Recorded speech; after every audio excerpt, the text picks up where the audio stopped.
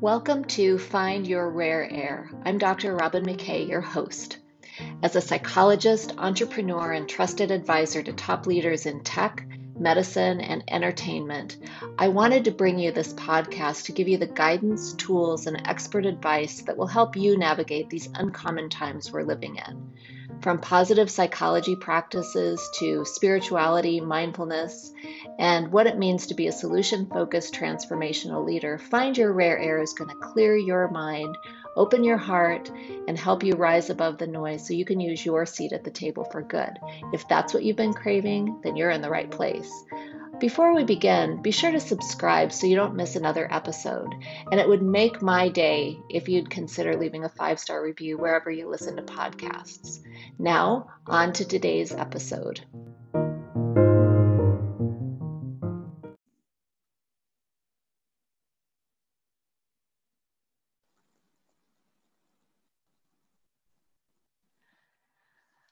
This is Dr. Robin McKay, and welcome to Find Your Rare Air, the transformational leadership podcast and interview series for accomplished women leaders in tech, healthcare, and other high-performance fields. You know, as a psychologist and a trusted advisor for top women leaders, I naturally gravitate toward deeper issues in our careers, how we lead, and even how we do life. And here's the thing that I know for sure is that many accomplished women experience all different challenges and all things that go on in their lives, but we don't generally talk about it, certainly not publicly, and sometimes not even privately. Collectively, we're very good at making our lives look really good, polished, accomplished, and successful. But what I know for sure is that there are deeper stories and things that we've overcome and heartfelt questions that every woman I come into contact with grapples with as she goes about her life as a superhero leader. And on today's episode, we're going to be talking to one of those superheroes. I've got Julie Carnegie-Reams with me today, who is the CEO of Comfort Keepers in the Peoria, Illinois area. Her mission is to bring world-class senior living solutions to the heart of Illinois. And I have had the honor of knowing Julie for a couple of years now. And I'm just so happy to have you with us today. Julie, welcome to Find Your Rare Air. Thanks for having me. You're welcome. I'm so glad that you're here. Let's just get started right away and just tell us a little bit about who you are, where you came from, and some of the highlights of your career that our listeners would love to know about you. You know, it's sort of funny. I've joked for a very long time that I definitely have a lot of jack of all trades in my story. And I see that whenever I'm sort of put in the position to talk a little bit about sort of me and my background and that sort of thing. But I am originally from the Detroit area, and as a child moved to Central Illinois. And this has been, for all intents and purposes, what I've called home really ever since. And my story is, I think, probably not that different from a lot of other young women of a certain age. And that is that, you know, I did what was expected of me for a really long time. I went to school, I got my degree. I worked in a career. I worked originally as a wedding planner, and I worked in retail in the wedding business, and I had children and decided to take a step away, spent some time as a stay-at-home mom, but I'm a busy girl with an active mind and a lot of passion for really a lot of aspects of life. And I really fell in love with childbirth, and I became a birth doula and a birth doula trainer for many, many years. And then I grew up in business, and business has always been my passion. And I had the really incredible joy of having 3 of my 4 grandparents live to be in their 90s. And even though we're not originally from around here, when I was a little girl, my dad's parents, we moved them down here. My dad's from a smaller family than my mom was. And all of my grandparents were born in the 1880s and 1890s. Mm-hmm. So the lives they saw were extraordinary. And in 2001, my dad, who was 69 years old at the time, was kind of putzing around on the computer looking for a business opportunity. he came across Comfort Keepers, which is part of a national franchise organization. It was a very young one at the time. And when he told me about it, I dove right in. I said, that's it, I'm in. I loved seniors. I volunteered in nursing homes when I was in junior high and high school, and I loved spending time with my grandparents, who were just interesting, and the lives they had seen were so extraordinary. And so for me, that's sort of what drew me in. And again, I just loved business, and the opportunity to marry the two just seemed like a dream come true. And it's literally what I've been doing for a career ever since. And a very successful one at that. It's a multi-million-dollar organization, a service provider for so many people in your area. It just is something I was reflecting on as I was listening to you, is you've spanned the spectrum of life with your work. You did beginning of life issues with doula and birthing, and now end of life issues with senior living. So you've seen the spectrum. I really have. And then I just threw in, weddings, because I apparently am addicted to big moments. Well, those are all big moments, aren't they? They Beginning, middle, and end of life issues, for sure. Yeah. So, it suits the slightly theatrical young ladies. So.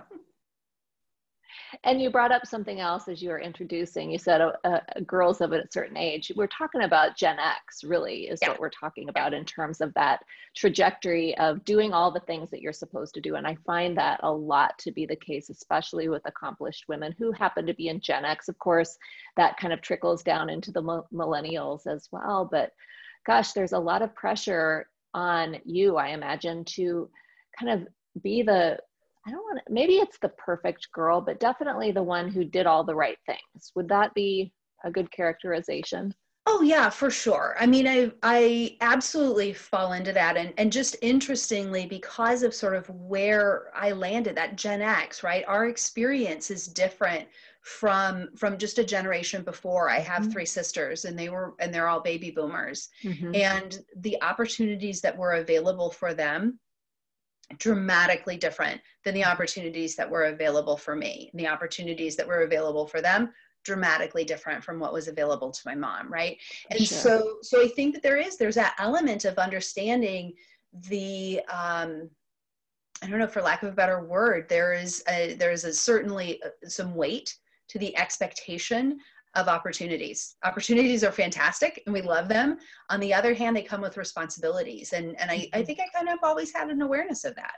Yeah. I'm reminded of, remember that commercial for Gina Tay, bathwash? Absolutely. I can bring home the bacon, fry it up in a pan, and never let you forget you're a man. I mean, that was kind of, that for me, when I was a little girl, was like a marker of like how a woman was supposed to be. We were supposed to be able to do everything, For sure.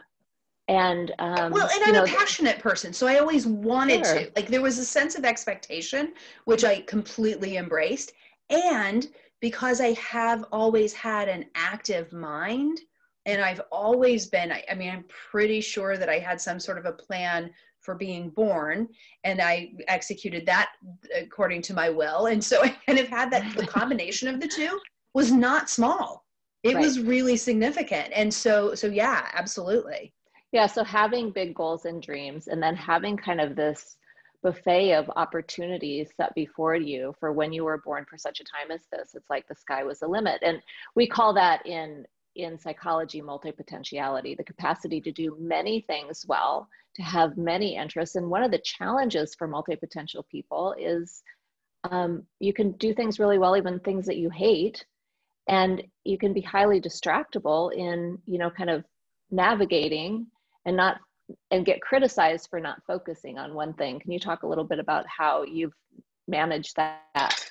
Oh yeah. I mean, I'm not so certain I would use the word even managed. It's an ongoing exercise, right? Like, it's like, you're never done. They're never like, tick that off my box, I can just move on.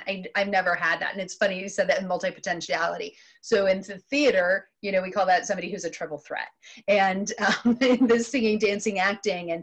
And so, yeah, for me, it's constantly a challenge. And I don't remember, but I know I was definitely well past my 40s when I realized that just because I was super interested in something didn't mean that I had to change my career. such a wise thing to know, finally. It took a little while, but that sense of, but it is also, you can also sort of wind up almost in that sense of spinning, where for lack of a very clear trajectory, I always kind of was in awe of, in fact, my best friend, who I'm so lucky is still my best friend today. We've been best friends since we were 6 years old. She wanted to be a nurse. And I don't remember a time in our lives when she did not want to be a nurse. She always wanted to be a nurse. That sense of clarity and direction is something that I, quite frankly, have envied of other people over the years, because it's straightforward. And it's not really been a thing I would say anything about is straightforward, except I'm a straight talker. But other than that, yeah, I mean, that multi-potentiality, the thing that I hear again and again and have for years from people who are multi-potential is, I wish that I just was really good at one thing, because then I wouldn't have to play this guessing game about how I'm supposed to manage my life or my career or whatever.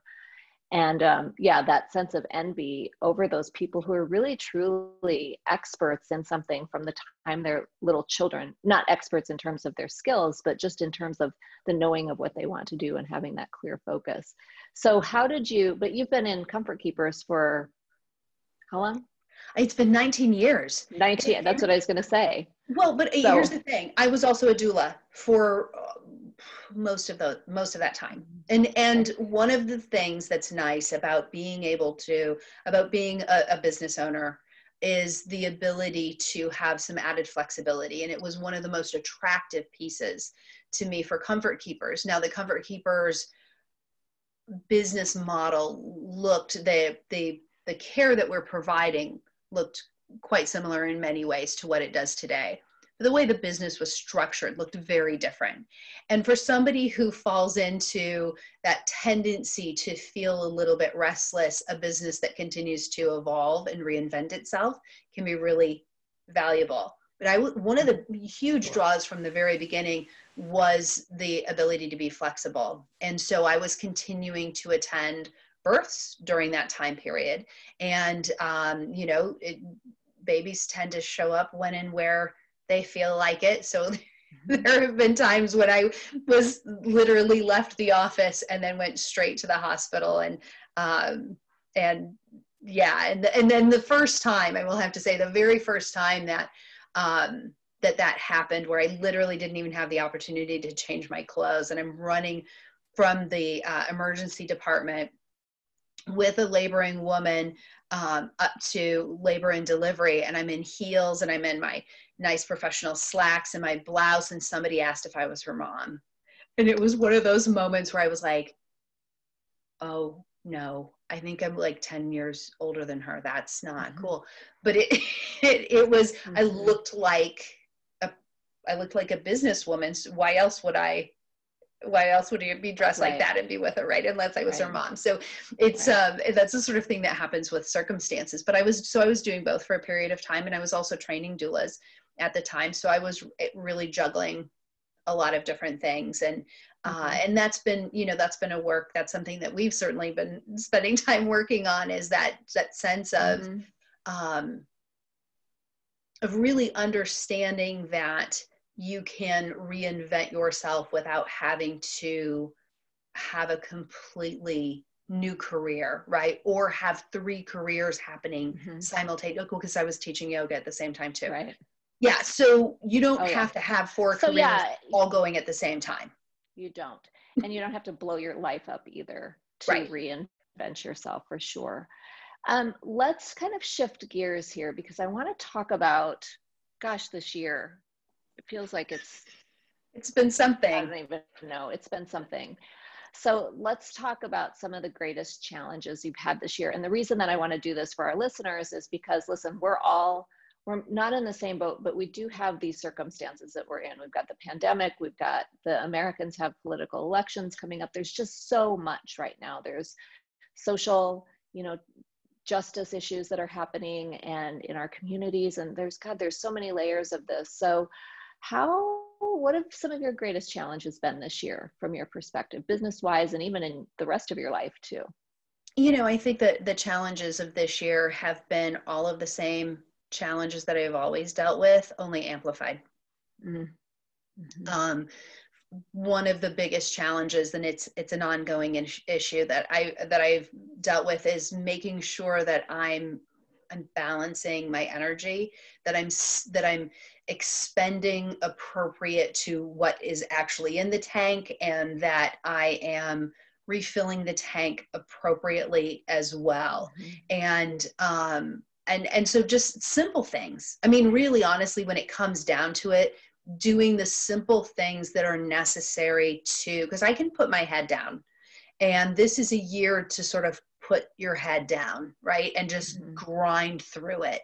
And Mm-hmm. for me, as somebody who has that tendency, I've had to be very careful about my personal wellness and really about my mental health, as so many people have. I mean, Right. my goodness, this year has been a rough year. And during the most significant part of the lockdown, I remember that there would just be days where I would get up, come downstairs. I was working from my dining room because my husband and I are business partners, and he's working in the office and I'm working in the dining room, and we're doing this sort of thing. And then I would get up and go to the kitchen to eat something, come back to the dining room, and then wrap up my day by walking an extra 25 feet into my family room, Mm-hmm. and that was almost the course of the day. And that sense of, there were problems to be solved, but the energy to solve them was absolutely impacted by just that sense of uncertainty. And it's tough because the business that I'm in is a business that is constantly changing, and that's one of the things that I like about it. It also has the opposite side of that, is there's just a great deal of uncertainty, and everybody just, I say this a lot, is there was a period of time we were blessed to be able to continue to operate through the entire worst of everything. That being said, there was a period of a good probably 2.5, 3 months where everybody was just frozen. And everything frozen was meaning people weren't making frozen decisions. People didn't feel comfortable in my business, where we help seniors stay joyful and comfortable and safe in their homes. The decision about what to do, everybody was afraid. People were afraid to see their parents, but they were also afraid to leave them alone. They were afraid to bring somebody in to assist, but then they were also afraid to put them into a facility.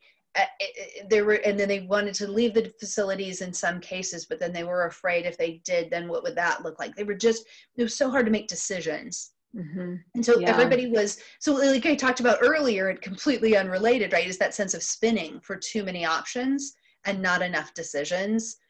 That was really what things felt like. And that was really hard, because then that became another problem to solve, but not in a, ooh, this is fun sort of way. It's like that Rubik's Cube you wanted to toss across the room when you were 14 years old, because you realized you had lost the ability that you had gained when you were 10. Yeah. Well, you brought up a couple of really important things here. It seems like the specifics of a woman leader's challenges are, everybody has their specific details of it. Whether it was for your business, I know from chatting with you in the past that it's even decision-making around staff and making them available to people. Like, there are all of these things that went into the specifics, but the global issues, the mental health issues, the decision-making, the hoping to God you don't burn out in the middle of all of this, and doing, and putting your head down and just bulldozing your way through. Those are commonalities that I think a lot of our listeners can relate to. How did you pull yourself out of that sort of paralysis of, or being frozen as a leader, and then subsequently, how did that impact, the people who you were leading in business?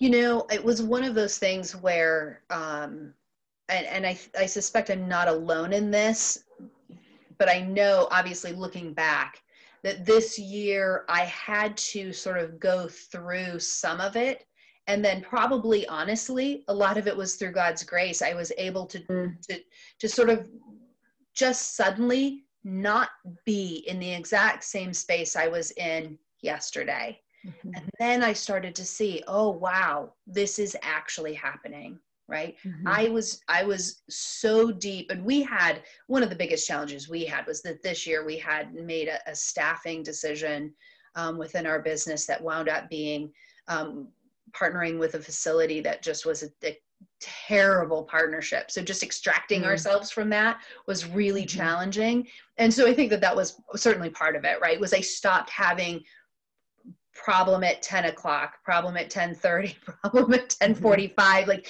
when you can step away from that a little bit, you can take a breath, right? When you get a chance to take a breath, then you can start making more big picture sort of solutions, right? You can see things a little bit more for where they are instead of that one step after the next step after the next step. I was able to sort of step back and look, okay, yes. So you were able to pull out of putting out fires every 30 minutes. It made a huge difference.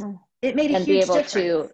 And be able to take more of a bird's eye strategy perspective of it and start conducting. One of the things that, I'll say this all the time, is that a leader's job is to set the tone, right? For where we're headed, to set the tone for the day, the week, the month, the year. And when a leader is, and as we all were, in this place of uncertainty, everyone's still looking to you, even though it's a place of uncertainty. So you mentioned God's grace. What do you mean by that? Yeah, well, I mean, I'm a woman of faith, and it got me through a lot because personally, right before, so 2 weeks before lockdown, my oldest son went to the Army. So we prayed a lot. During lockdown, he was in basic training, and it was so strange. We get very, very little communication. We were honestly sort of blessed in that we were able to get some communications. But yeah, I mean, we absolutely did a lot of praying and a lot of just saying, well, clearly things. I mean, for somebody who likes to maybe have a little bit of control of things this year. Or a lot. Or a lot, maybe. So this year has been a man's, I should have had a V8 kind of moment where you just go, wow, you have to accept what you cannot control. And this has certainly been a year where I've learned a lot of that and a lot of being able to just hand it off to God and say, I know that I'm in your hands and I know that you have a path for me, and it's not my job to see every step of the way. And I don't always like it, but I know that I'm always held. Right. And the challenges that are put in front of me are put there for some reason that I haven't figured out yet, but I know that they're really there for something that I'm going to need later on. Thank you so much for sharing that part of your heart, because one of the things that I say, again, a lot is at some point you reach the end of yourself. And for talented women, we're so good at using our intellect to figure stuff out, make sense of it, know what to do, and just move forward. And I think that for me this year, for you, and for a lot of the women who are listening, there comes a time when you go, oh, I'm at the end of myself. I don't know what's going to happen next. And it's in those moments that when we can lean into that holiness or that sacredness of our connection with God, that I think a whole new world can open up in terms of perspective and trust and faith during these very difficult, challenging times. Does that make sense? Oh gosh, it's so valuable. And I mean, I would add to that, for me, certainly having people who support me. Obviously, you're included, and I have this amazing group of people, including some fellow Comfort Keepers owners, people in different business, but then also my team at Comfort Keepers. Like, I'm an incredibly blessed woman, and having people who remind me to look at that, it makes a huge difference, because it's easy to fall into this is really hard. I'm really struggling. I cannot square this circle. It is when you're used to being able to square the circle, when you also maybe kind of get off on that a little bit, right? That ability to solve problems when it comes easily and when it feels, process improvement feels like my superpower. When I run out of that, I have to remember that's not, it's something I can do. It's not who I am. Right. Right. But I need to be reminded of that sometimes. A lot. So I think we all need to be reminded of that a lot. Yeah, exactly. And speaking of who you are, let's talk about transformational leadership for a few minutes. And I remember a time when you told me you had a coffee mug on your desk, or was it a coffee mug or was it one of those plaques? It was a plaque. You know what it was like? It was those, like in the 70s, the little gold metal plaque with the brown sort of, right. That's the title, like your title. Paper. Yeah, like your title kind of thing. Yeah. And what was the title? It said Mom Boss. Mom Boss. Okay. It said Mom Boss. So let's talk about that transformation from Mom Boss to really truly being in this place that you are now of CEO.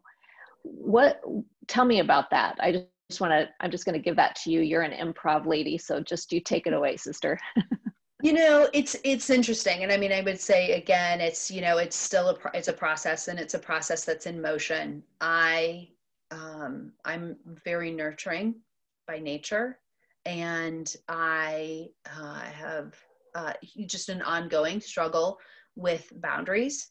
And I have a tendency to, I said I like process improvement, right? And it's kind of my superpower. Well, that can be kind of a fatal combination, to be honest. If you're a nurturing person who kind of sees all the right answers, sort of take over people's lives, which they don't always necessarily appreciate or need.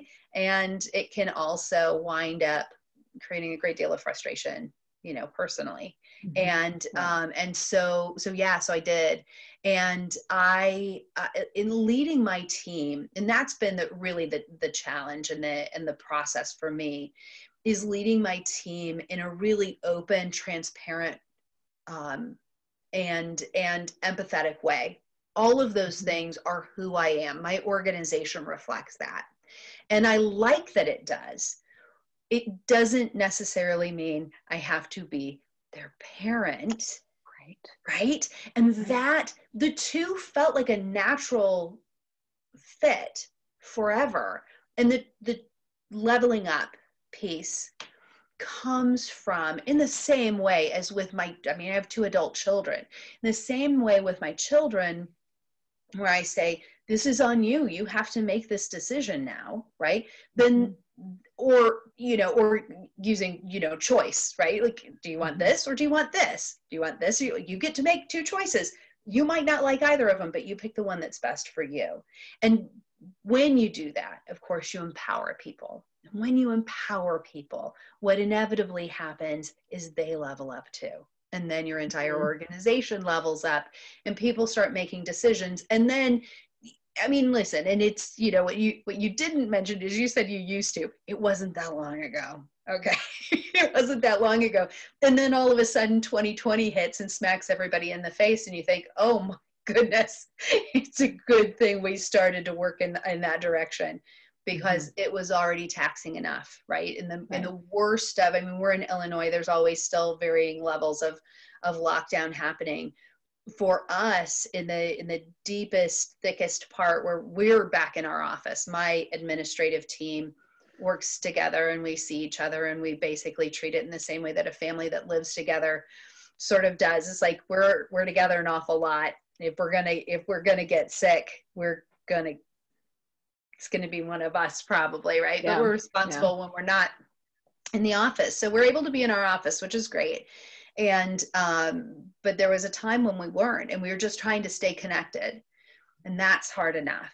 And there were all these decisions that needed to be made. And what the right thing to do on Tuesday is no bearing whatsoever on the right thing to do on Wednesday. People have to be decisional. People have to be empowered.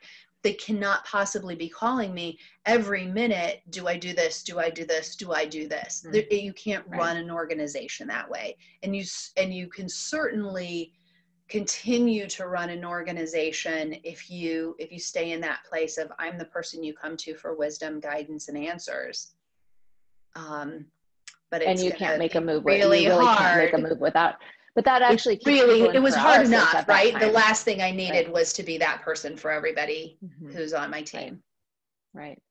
Well, you bring up a good point about even empowering and trusting your staff and team to make decisions. Making decisions quickly and with a limited amount of information is one of the key characteristics of a powerful leader, of an influential leader. And you can armchair quarterback, and people are doing this now, you know, back in, you know, February or March of you should have done this or you should have done that. But you know what, in the moment, leaders are asked to make those decisions very quickly and with a very small piece of the puzzle right in front of them. They don't have the big picture. They don't have the advantage of being able to see the whole of it in the moment that the decision has to be made. And I think that for you, that from what, you know, I'm from the outside looking in, as you were navigating that, I think that that was one of the gifts of you being able to kind of reel yourself back from mom boss into CEO and to be able to orchestrate those decisions for other people rather than having you be the sole source, the sole decision maker. Did I land on that properly? Oh yeah, absolutely. And I will say that, you know, since we've sort of gone back to whatever this is, it isn't really normal, and I hate the term new normal. So it's just like, we're just here now. And so I was able to have the energy to take some risks because we were able to make some administrative team changes to really help to grow the organization. And I know for myself that when everything is on me, and I am the first person to get in my own way on that. I'm recognizing it more and more, but it is an ongoing issue where I'll get in my own way and I'll step in, ta-da, here I am with a big S on my chest or something. It's like, no, you don't have to do that, right? It's depleting. And when I'm depleted, I am less likely to trust my instincts and I am less likely to take risks. As a businesswoman, I have not found those two fail me, maybe ever. But really if smart. I stop listening to them, or if I doubt them, or if I second guess, or if I overanalyze, then inevitably I will get in my own way. But yeah, so I needed that energy to be able to do that when we went back to the place where when the energy started to shift, right? Like, I think I'm going to call this is the energy shift, because I think we're still in it.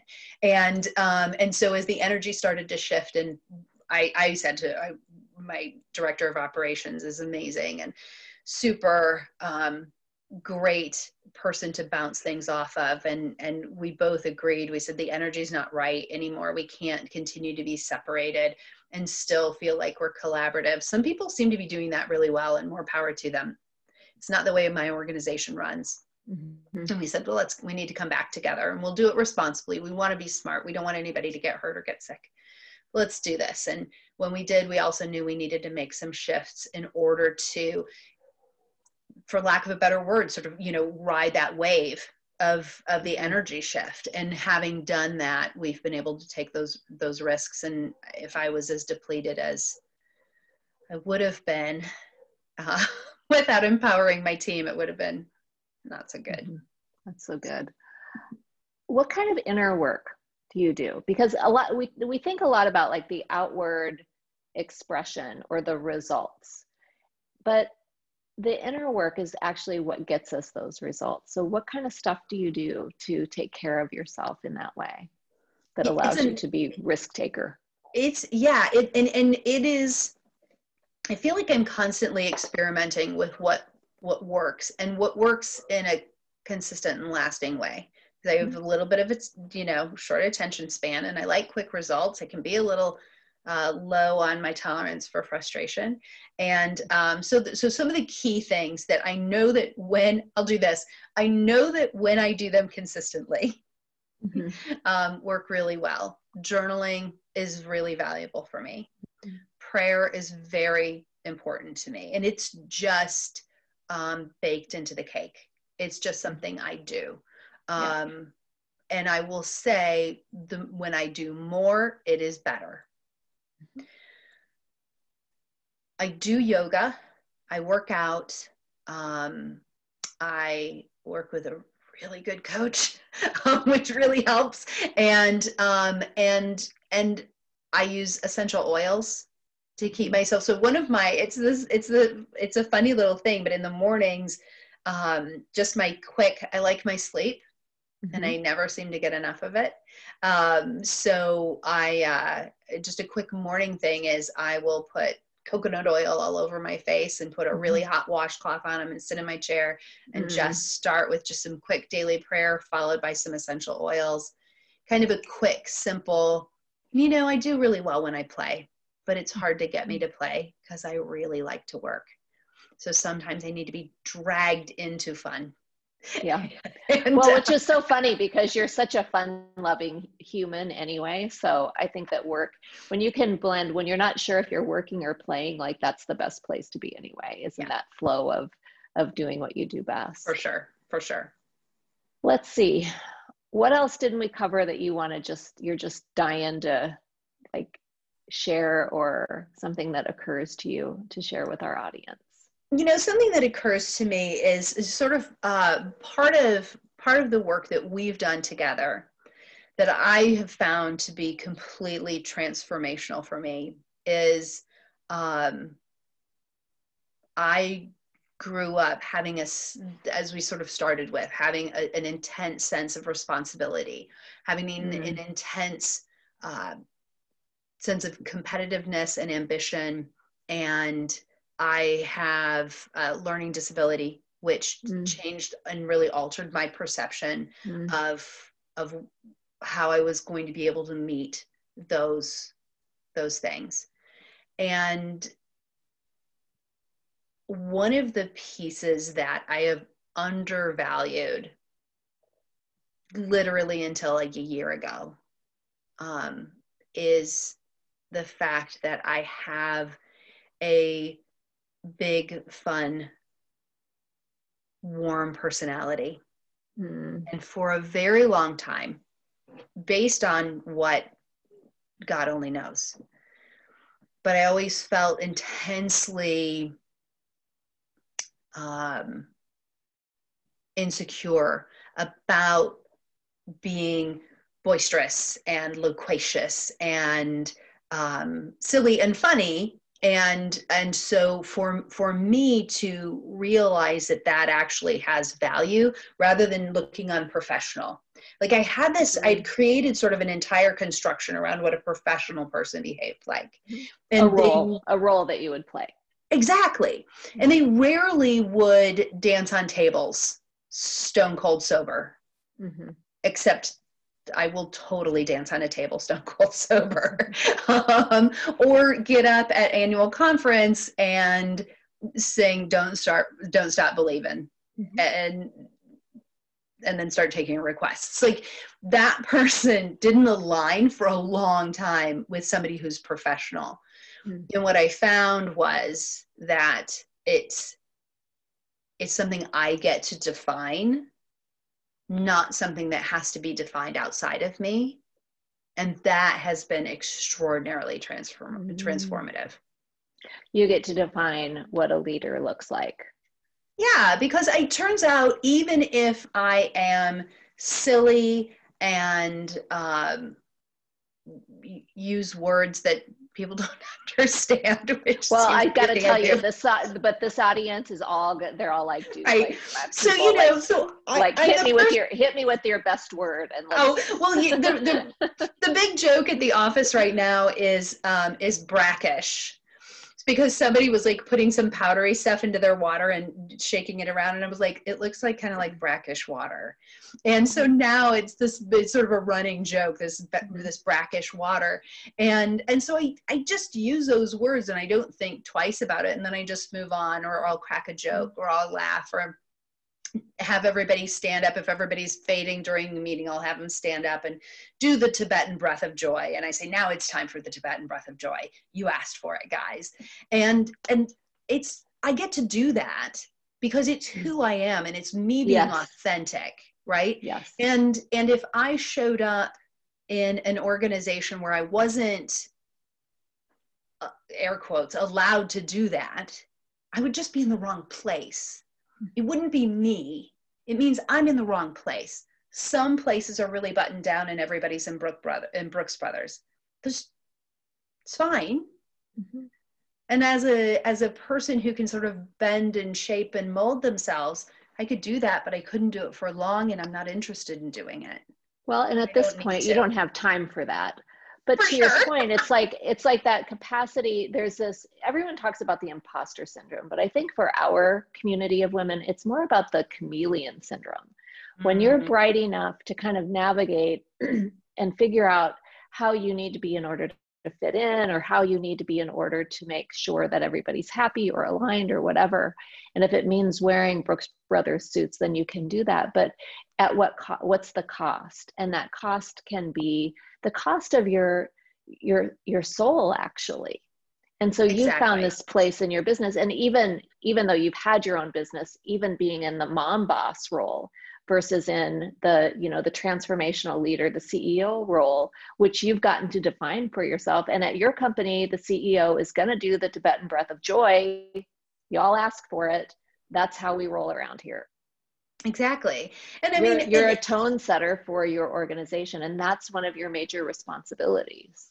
Exactly. And valuing that and realizing that there isn't one mold. And I think that's really what it kind of comes to. And I think it's a little bit of a Gen X thing to some degree, right? Is as opportunities are opening up for women during the 80s and then into the 90s, we're still trying to sort of figure out, do we do this just the same way that a male counterpart might? And some of it too is, I think that pop culture played a role for a long time. Sure. Right? Melanie Griffith in Working Girl was the iconic example. And Barb, my co-author in Smart Girls in the 21st Century, once wrote, she said, women do not need remedial masculinity lessons. And yet that's kind of the role that we were taught to play from the time we were little girls, is, the shoulder pads and the menswear and and then beyond that, beyond the dress of it, the attitudes and that over masculinized sort of approach to leadership that is at this point quite unnecessary. And for where we're headed, I think there's a big shift into kind of this being equally yoked, masculine and feminine, regardless of if you're male or female. I agree 100%. And I think that, listen, I was a swimmer, so I love me some shoulder pads, just a nice broad shoulder. It works for me. But I will say that it was, being the age that I am, being a Gen X person, to be able to see from my sister, who's 13 years older than me, said that, when she graduated, the expectations were that she would be a nurse or a teacher. And she wasn't interested in either of those. So she went and was an operator at the phone company, right? Because that was also something a girl could do. Right. And 13 years doesn't feel like that big of an age gap. But by comparison, what was available to me was completely different. And I think that you're right. I think that that sort of fits into that whole chameleon piece. It's like, I'll be whoever you need me to be. Because I can, because I have the acting gene and I can do that, and that's fun for me. And I also know what my energy will tolerate for a period of time. And I've joked for a long time that I've been self-employed for virtually all of my adult life because I'm not fit for employment. And in fact, it's quite the opposite, right? It's just that I figured out this is exactly how I'm going to craft an organization that doesn't energetically deplete me by being somebody who is not my true self. That's beautiful. Thank you. What's next for you? You know what? We'll see. I have a lot of changes going on personally this year. So we'll see. So, at the very beginning, or I guess midway, I was saying that my son joined the Army, right? So I haven't seen my kid since February, which stinks. So I keep thinking next is they're going to open up the bases for a little while and I can at least give the kid a hug. But we're planning on selling our house here in the next couple of weeks. We are actually moving our office at Comfort Keepers, and so big, a lot of moving changes, and we love to move things because moving things moves energy, so that's exciting. And then and then to me, it really becomes, what's the next challenge? What's the next piece to take on? I work with a lot of companies who offer sort of, software as a service. And I'm constantly looking at how they could process improve and be more user focused and those sort of things. So I'm always intrigued by that. As I'm coming up on my second decade with Comfort Keepers, the question is, how do I move on to something else and hand off the day-to-day operations? What is that? I love being in the curiosity of seeing what's going to open up for me down the road. Transforming Comfort Keepers is an ongoing blessing and challenge. And so there's a lot of those things happening right now. So it's exciting to kind of see. Yeah, I was reflecting as you said that, just living in the question of what's next. And this, if nothing else, 2020 has keyed us into the importance of being able to live in uncertainty. And you have a choice about how you do that. You can live in the uncertainty and white knuckle it and pray to get back to normal, or you can kind of or really embrace and be curious about what is next. I wonder. Being in the I wonder mode is so much more fun and engaging anyway. It really is. And nothing is as it was, right? Like nothing is as it was. Today isn't, and it's never going yesterday. To be that way again. We Exactly. are now in a post-COVID world. And it's even, never going to be the same again. And I think if we spend all of our time wanting things to be exactly the same, we lose a lot of opportunities for innovation. And I like stability as much as the next person, because I can be this crazy. I mean, I can't anymore. Like, I'm not going to lie. Like, once my 50s hit, the whole doula, like, I have so much admiration for my doula and midwife friends who can still get up at 3:00 in the morning, be with somebody for 30 hours. And then my midwife friends who are actually in the office, like seeing patients the next day, blows my mind, right? Like, I couldn't do that anymore. Yeah. But I also have always been that person who needs like a base level of stability in order to be super adaptable. Right. The reality is that you need a base level of stability. We all have to figure out what our own is. But we don't, if you hold on too tight to anything, it just winds up spilling out somewhere else. So normal, it's such an illusion anyway. And really, gosh, I don't know. Are the, 2020s anything like the 2010s? No, not at all. So, and it's certainly not like the 80s, my glory days when I was in high school and college. And that's good too, because we didn't have computers we carried around in our hands. So. I know it. I think your glory days are yet to come, my dear. And last question, where can people track you down online? Do you have a website or LinkedIn profile, anywhere they can track you down if they want to learn more about you? Obviously we have a website for Comfort Keepers, but the best places to reach me are on Facebook and LinkedIn. I'm Julie Carnegie Reams, both places. Carnegie like Carnegie Hall, and Reams like reams of paper. I've said that a couple of times. Yeah, and we'll have that link obviously in the show notes as well. But Julie, it's just been so joyful to have you here with us. I so appreciate your time. I'm Dr. Robin McKay, and this is the ending of our latest episode of Find Your Rare Air. We'll be back another time, and we'll see you soon. Ciao, ciao.